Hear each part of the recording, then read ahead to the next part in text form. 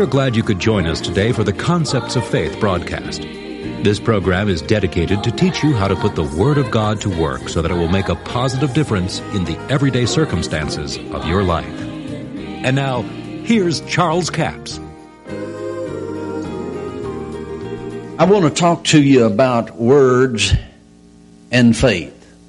But I want us to understand that words are powerful. Spoken words are the things that change the world. Now, I made a statement in one of my books that words are the most powerful thing in the universe. And then someone wrote another book and they said, well, you know, Brother Capps believes that words is greater than God. No, I just don't call God a thing. You see, when I said words are the most powerful thing, I don't classify God as a thing. And you see, John 1:1 says, in the beginning was the Word, and the Word was with God, and the Word was God. All things were made by Him, and without Him was not anything made that was made. And the Word was made flesh and dwelt among us, the 14th verse says. So God's Word is what we're talking about. God's Word is the most powerful thing in the universe today. It's more powerful than the atomic bomb.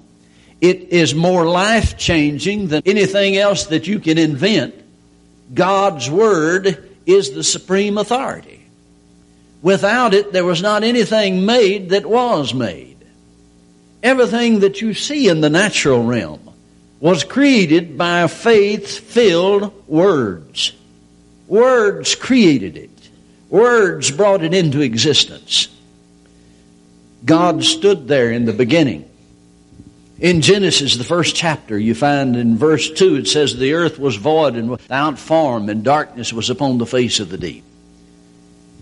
God looked out over that, and the Holy Spirit, the Spirit of God, was hovering over the darkness and over the water. Water covered the earth. And God said, light be. And light was. Now you notice there was nothing like that when He said it. It was dark out there. The Spirit of God was hovering over the water. But there was no change made until God said something. God spoke words. Faith-filled words. And it changed the landscape. It changed the darkness into light. Now, as you look at that, you realize that God calls things that are not as though they were. See, He saw darkness, but He said light. And so many people, bless their darling confused hearts today, they get the idea that you have to say it like it is. Well, now, you just can't say it any other way. You just have to say it like it is. I'm just telling the truth. I'm just being honest. But sometimes, you see, we don't realize it, but we're being ignorant of what God's Word says. See, we are to call things that are not as though they were the way God did. Use His Word and our words to change the circumstances that we face in life. Now, what would have happened if God had stood there and looked at that darkness and said, whoo, it's dark out there. I don't believe it'll ever get light. Well, I'm just telling the truth. That's the way it is. That's the way the cookie crumbles. Then we'd have been in trouble, wouldn't we? No, God saw the darkness, but He said light. Why? Because He spoke the thing desired. The thing that He desired is what He spoke. Now, God used His words as containers to transport His faith out there into the vast darkness and the nothingness and cause light to come into being. You see, over in Hebrews, the 11th chapter, it says, through faith we understand the worlds were framed by the Word of God. See, God didn't make the earth out of nothing. Sometimes I've heard people say, well, God created the earth out of nothing.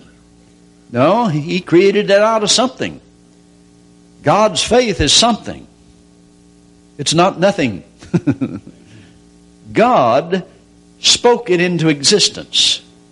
You have only but to read the first chapter of Genesis, and you'll find, I believe it's 10 times in chapter 1, it says, and God said, and God said.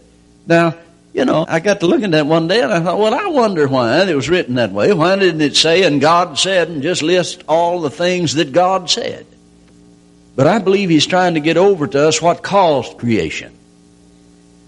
And I know then when we get over into Hebrews, that's what the Apostle Paul is trying to point out to us, that faith was the thing that caused it. Faith is a spiritual force.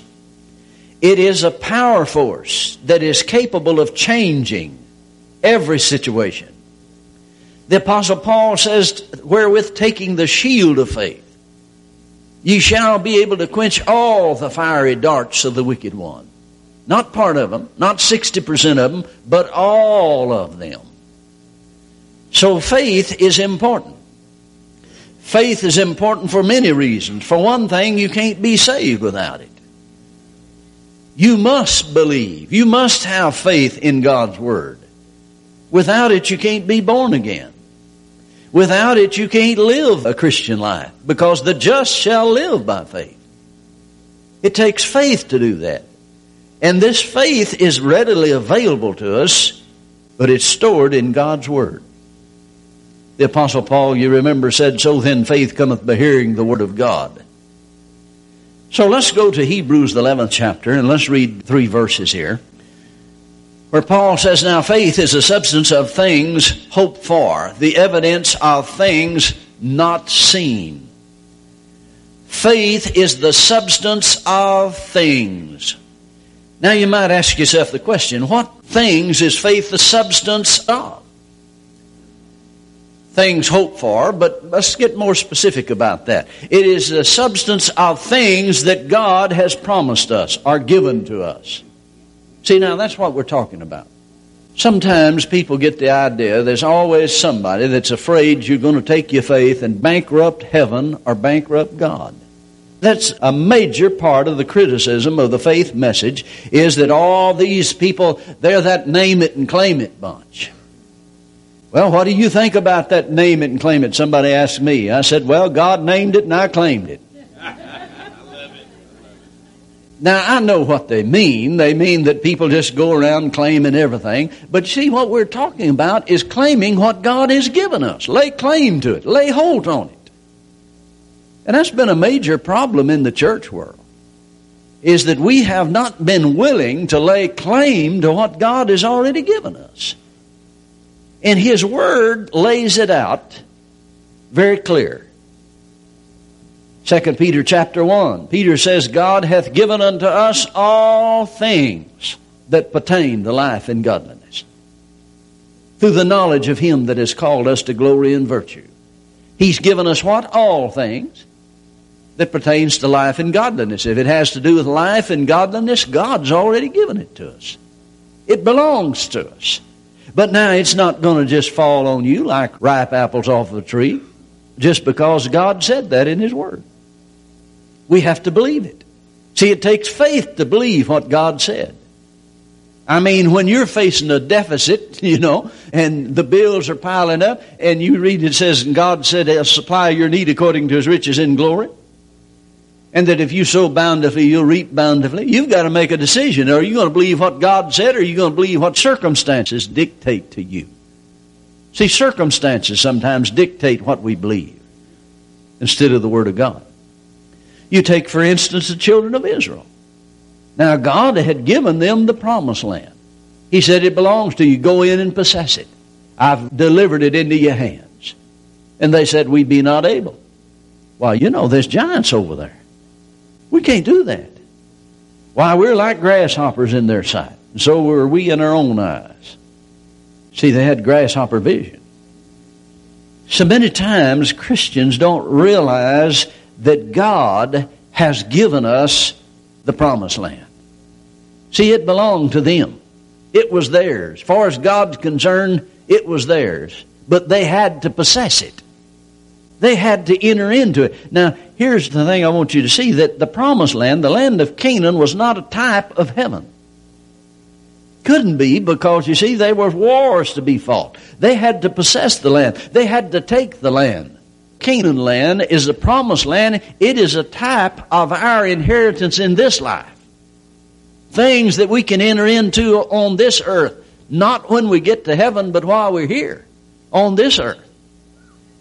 So you see, God hath given unto us, as He gave to the children of Israel. He gave to us the promised land.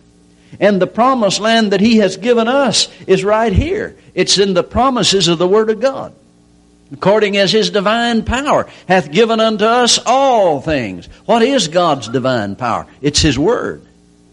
Whereby, through the exceeding great and precious promises, He hath given unto us all things. See, it's through the promises of God. So God's Word has spelled out what He has given to us, what belongs to us, what we can enter into in this life. And if we are to ever enter into it, we must believe it and act on it. And possess the promised land, the things that God promised.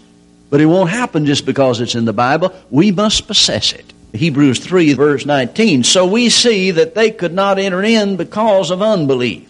They knew that God had said that it belongs to you, but they wouldn't mix any faith with what God said. Then we come into the 4th chapter. Let us therefore fear, lest a promise being left us of entering into His rest, any of you should seem to come short of it. For unto us was the gospel preached as well as unto them, but the word preached did not profit them, not being mixed with faith in them that heard it. God said it was theirs, but they wouldn't mix faith with it.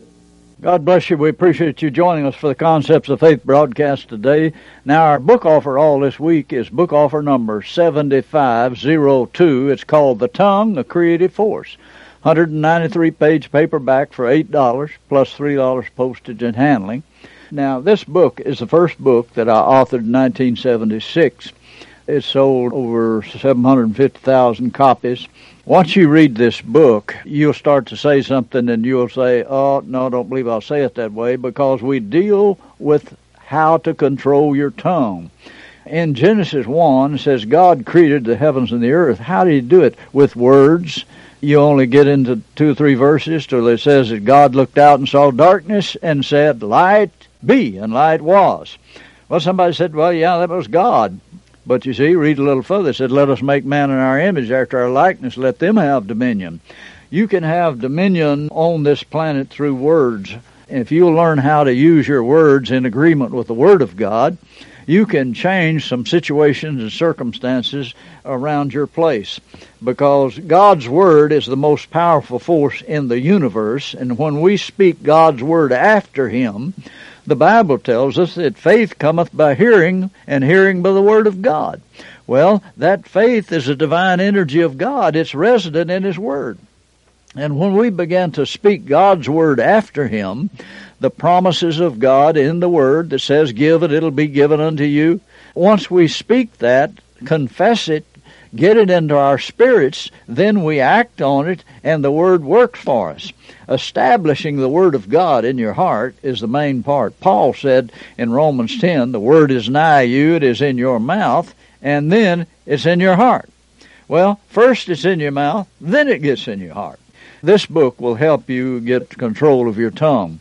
It's called The Tongue Creative Force. Offer number 7502. 193-page paperback for $8, plus $3 postage and handling.